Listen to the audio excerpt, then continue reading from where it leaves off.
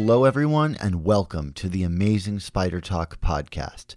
My name is Dapper Dan Gavoston, and I own every issue of Amazing Spider-Man, including the annuals, which I will continue to say definitely count. This week, I've traveled to Ashland, Ohio to shoot a horror film that I hope to turn into a feature someday. I've got a big crew and a lot of things to juggle, but I was also lucky enough to see Spider-Man No Way Home before just about anybody else on the planet. Mark and I will be delivering our spoiler-filled review of the movie sometime next week, but I wanted to give you some of my thoughts before the movie released, completely free of spoilers, in a conversation that I had with my friend David Chen, one of my frequent collaborators talking about all things Marvel.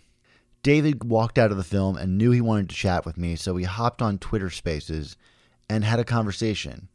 Except here's the thing, I was in a busy airport when he called, and so the audio recording isn't exactly perfect. But it was a fun conversation and kind of got into a little bit of my insights about my initial feelings upon seeing No Way Home for the first time. I hope you love the film when you see it this weekend, as many of you will be, and maybe you'll love it even more than I do. My thoughts are complicated, and I have a lot to say about the MCU interpretation of Spider-Man. You may agree with me, you may not. It's just my opinion, and I hope you enjoy it. In the meantime, I've got to go back to shooting this horror film, and I'll catch you next week when we do our full-on review of the movie. I'll also be discussing it on the Filmcast podcast with David again in more detail, as we allude to here. And if you look in the Hollywood Reporter this weekend, I'll have my full article of all the Easter eggs and references hidden in the film. I hope you check it out and you'll enjoy.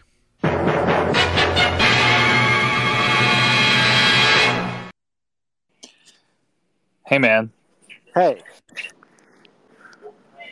Which airport are you in right now? I am in Las Vegas. Oh, wow. Yep. McCarran, right? Yep.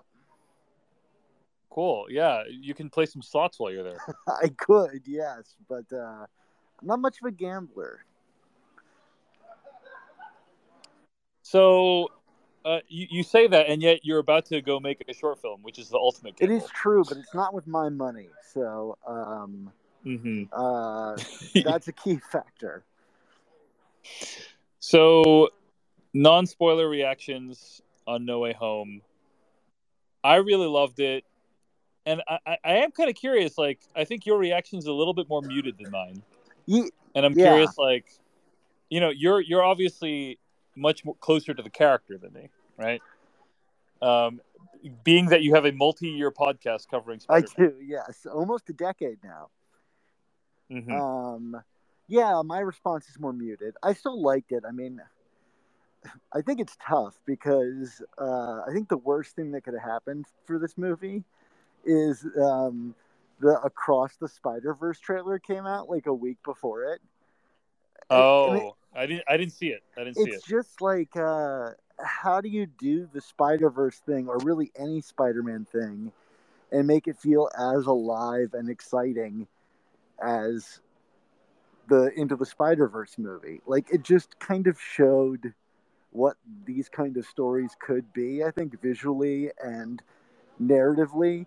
And it's unfair to compare anything. I mean, it's not unfair to compare anything to anything, but like something so transcendent, I think, as Into the Spider-Verse. But it's kind of like, I feel like this movie had a little bit of its cake eaten by that series, which kind of came out of nowhere. But yeah, I don't know. I mean, I think I'm just mixed on the MCU Spidey endeavor altogether, which is to say, like, anytime I see one of these characters translated to film, I'm hoping that the kind of like raw essence of the character is like still remains, however you adapt it. And I feel like that's wavered in the MCU interpretation. Yeah, I mean, I feel like you're like pretty unsatisfied with the Tom Holland rendition of Spider-Man. Is that accurate? I guess it's not. It's or maybe moderately satisfied, but like not super excited. Yeah, it goes up and down. Like Homecoming worked for me because it like was doing something new, and it wasn't really focusing on the guilt element. But I think over time you begin to question, like, who is this character and what motivates him. And I really don't know that I understand Spider-Man without the guilt element as an essential part baked in. So in Spider-Man: Homecoming, isn't I forget, in Spider-Man: Homecoming, is it explained that Uncle Ben is dead?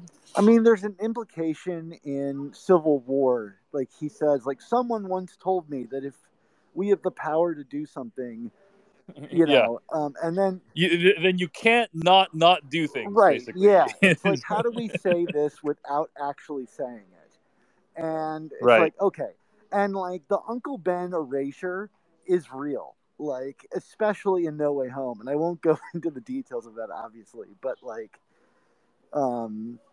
it's But I think it is fair to say that Uncle Ben has played a much smaller role in this latest trilogy. yeah. Right? There's a moment in Far From Home that I find really interesting.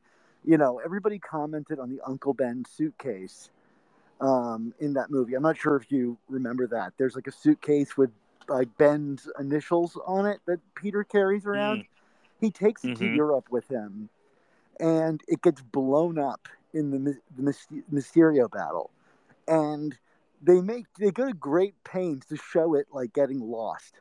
At the end of the movie, when Aunt May comes to pick him up from the airport, she's like, "Hey, where's your suitcase?" And he says something like, "Oh, I didn't need it anymore." And she's like, Wow, yeah. "Okay." And I completely forgot. It's not even that I forgot about it. It's that I literally, as you're saying it, don't remember it. Yeah, exactly. And that's their intent, I think. And to me, that's just like fundamental. And I won't get into the details of No Way Home, but what I respect about No Way Home is I think in this movie we finally settle on, okay, we now know like what drives this character and how he is like Spider-Man. I was on a podcast the other day, and they asked me what makes for a good Spider-Man movie, and my answer to that is the same as like what makes a good Spider-Man story, which is it's about someone that has two bad choices, and they have to choose one of them, despite all of their good intentions, and that's a good Spider-Man story. And I feel like this movie is the first one of the trilogy to really do that. And so I respect it a lot for that reason. This is fascinating to me because I think you're right that the latest trilogy of Spider-Man films has not done as much work in explaining Spider-Man's motivations and his guilt and what drives him to do good, right? Like, I agree with that. But I guess for me, that's never been a problem because I just we've had so many years and portrayals of Spider-Man over the years, not to mention his presence in the Avengers movies, right? That I felt like it was enough for me to go on. You know what I mean? Like, I never felt like, for me, I was like, I wasn't like, there's a gaping hole here where Spider-Man's motivations go, and I don't know what they are. Like, I feel like I have enough from the movies to like get a sense of who he is and what drives him. And it's fascinating to me that you, somebody who literally studies Spider-Man as a significant part of your life, didn't feel that way, right? I guess maybe because you're more keenly attuned to like the nuances of each edition of Spider-Man, maybe. Yeah, I mean, I think there's a certain like a part of me that can like kind of like like look the other way and go with it. Like, I don't know that I need it spelled out, but like, well, I mean, first of all, I saw them redo the story in the Andrew Garfield ones and horribly botch it. Right, like they just did not understand the story that they were telling. I don't know if you've seen this deleted scene from Amazing Spider-Man 2, but there's this amazing scene that, like, one, I can't believe isn't in the movie, and two, like, tells you everything you need to know about the people making those movies, where Andrew Garfield is standing over Gwen Stacy's grave, and his father, Richard Parker, like walks up out of nowhere, back from the dead, and he like goes over to Spider-Man or Peter Parker, and he like is like, I'm sorry, I've been gone. I wanted to keep you safe, so I left you with your aunt and uncle, and I couldn't be in part of your life. And then he delivers to Peter the great power, great responsibility line. Wow. Yeah. And they cut it out of the movie. And if you think about those movies, it like kind of weirdly makes sense. Like at the end of the first movie, Captain Stacy tells Peter, don't get involved, don't bring Gwen into this. And at the end of the movie, Peter says, promises are meant to be broken. And you're like, what an asshole. Like, why should I like this guy? And then he loses Gwen. She dies, right? And that's supposed to be the lesson, right? Because those movies didn't care about the Uncle Ben story. They, like, never even bothered to have him chase after the burglar. It was just, like, something that happened, right? So then they decided, okay, well, we have to bring in the guilt element. Like, how do we bring in the guilt element? Well, we'll make Gwen the new Uncle Ben, and we'll have Richard Parker show up and have him deliver the line. And it's all a part of this, like, this desire to, like, I think, move past the Uncle Ben story that then just stretches these origins out endlessly, because I think you just need to have that guilty element. It has to feel real for each of the characters. Yes, we've seen it a million times, but unless you experience it with that person, I feel like it will never truly work. At least that's my opinion. That is fascinating. I completely disagree. I mean, I remember when I was watching Joker, the Todd Phillips movie, I remember thinking to myself, I've spent enough time in my life watching Bruce Wayne's parents get murdered. Yeah. Like, I've probably spent, I'm not joking, probably a good 40 minutes of my life watching Bruce Wayne's parents get murdered. Yeah. And it's like, Dan, that's enough minutes of my life on the Bruce Wayne's parents getting murdered. I don't need any more. But you've only seen the Uncle Ben thing get pulled off once successfully. And that to me is enough, is what I'm saying. Yeah, no, look, Sam Raimi's version of it is brilliant because he does the one thing that none of the other filmmakers got, which is he makes you guilty in Uncle Ben's death. Because when Peter is leaving after, his dealings with Bonesaw, and he goes to the, like, bookie or whatever, and he's like, give me my money. And the guy's like, no. And then the burglar goes running by him, and he can stop him, and he says, not my problem. Everybody in the audience is like, yeah. Yeah. Like, screw that guy. He got what he deserves. Yeah. So that when Ben dies, you feel bad, right? Because you're a part of it. Yeah. And I think that just forever, like, latches you onto that character, so that even when they did the sequels, they have those scenes with, like, Cliff Robertson and Tobey Maguire in the car in that kind of, like, phantom zone. And I don't know, I always found those scenes, like, when he says, like, I'm not going to be Spider-Man anymore, it's, like, heartbreaking because, we've all been there. Because we're talking about Raimi's original Spider-Man trilogy, and you're saying the emotional truth of Spider-Man and Uncle Ben and why he became Spider-Man is so vividly realized. Yeah. That when he quits being Spider-Man in Spider-Man 2, it hits you a lot harder. Well, because we've all been there in our lives, which is to say, like, we have some kind of principles that we, claim to stand up for.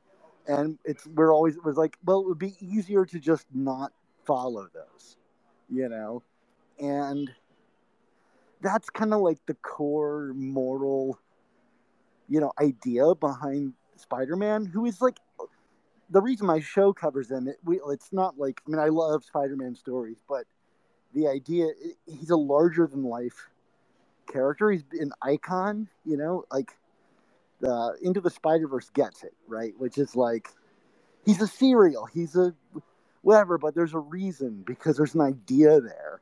And the idea is that, like, we're all held to a higher calling, even though it makes our lives so much more difficult, right?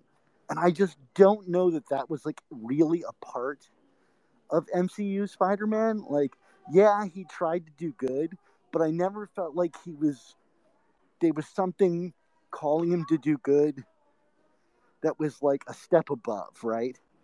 In the first one, in Homecoming, it works because he wants to be an Avenger, which isn't really a higher calling, but it's really a commentary on like what it means to be a teenager, which is to say, all teenagers want to go. They're always thinking about the future. They don't want to be where they're at present. And the Tony Stark thing represents like all of that. But Far From Home for me was such a misstep because I don't feel like it had that kind of moral principle. But I think this one really gets it. I just think it kind of gets distracted in the third act. I mean, this is all to say, like, I like this new movie a lot. It does a lot right for the character of Spider-Man. But it's also a little bit regressive and obsessed with nostalgia, but it's a whole other spoilery conversation. Yeah, I think what you're saying is that the movie's pretty good, in your opinion, but that what you were looking for was for this trilogy as a whole to kind of deliver on the concept of Spider-Man that you feel like this movie only started to do, basically. Yeah, I feel like with this movie, we're finally done with the origin story. Which is funny because I think the whole idea was to like skip past Uncle Ben so that you could avoid telling the origin story again. Yeah, that is what I assumed about this version of Spider-Man that we saw starting in Civil War. Is we don't need the origin story. The origin story is over. Yeah. Like that was my interpretation of what this rendition of Spider-Man was trying to do. Right, but as people will come to find when they watch this new one, they'll realize in more detail what we're talking about. This truly is, I mean, I don't know, David, if you agree with me. This does really feel like, to me, the origin story of Spider-Man in this movie. I partially agree. I partially agree. That's what I would say. I mean, for like the like, and I'm not going to say what it is, but like when the credits rolled on this movie, I was like, great, now we can get real Spider-Man movies.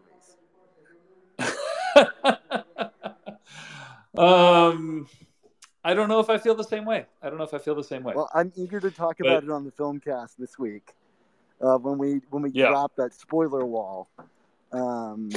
Yeah. I don't know. I mean, my feelings about it are obviously complicated. Yeah. And I have a lot to say, not just about like, the mythos of Spider-Man, but there's stuff to say about the filmmaking and pacing and things like that. I mean, it's a 2.5 hour movie. I think it's a bit bloated, David. I don't know if you agree with that at all. I completely disagree. Okay. I think that this is the first 2.5 hour movie that I've seen where I like wanted, or not the first, but like we've seen a lot of 2.5 hour long movies recently. Like Eternals and Dune. No Time to Die, and I mean basically like it feels like every movie I've reviewed this fall has been 2.5 hours long. And this is one of the few where I was like, they could have been longer, in my opinion. Could have been another 30 minutes longer. I wish I could get into my main complaint, but it is so just like baked into a very core spoiler in this film. Yeah. Okay, so we'll take it offline then. But yeah, I think one of the last things I want to say before I have to go to get, because I'm waiting in line to get on a plane. Is one of the things that has shocked me about this movie is how little of the Sonyverse is in this movie. It's like I thought for sure that Sony, after the success of Venom, would exact more justice, so to speak, and like my understanding is that like Marvel has almost complete creative control over this film. Is my sense. To me, it seems like Marvel holds all of the cards, which I did not think was the case. It makes me think that like Kevin Feige is the shrewdest political player of all time. Like, yeah. But going back to the original point that I was making, I do think like it is a huge accomplishment in film production that this movie was for made. sure. Not even in film direction, although there are some really nice elements there as well. But like just as a act of film production, it's really impressive what they accomplished here. Yeah, So, absolutely. I think my feelings on the film will evolve over time. But again, I am eager to talk about some of the spoilery stuff with you that kind of wrinkles me a little bit. But I have to admit, the final moments of the film brought me such joy that that I'm sure actually there's going to be people that they really hate the final moments of this movie. Well, more to discuss, but in any case, I'm glad you kind of liked it. I loved it. I've shared my thoughts on YouTube and TikTok already, and also posted a lengthy review on my Patreon page. But you can listen to me and Dan Gvozden from the Amazing Spider Talk podcast discuss Spider-Man: No Way Home in detail on the Filmcast next week. I'm looking forward to it, David. Safe travels. Thank you.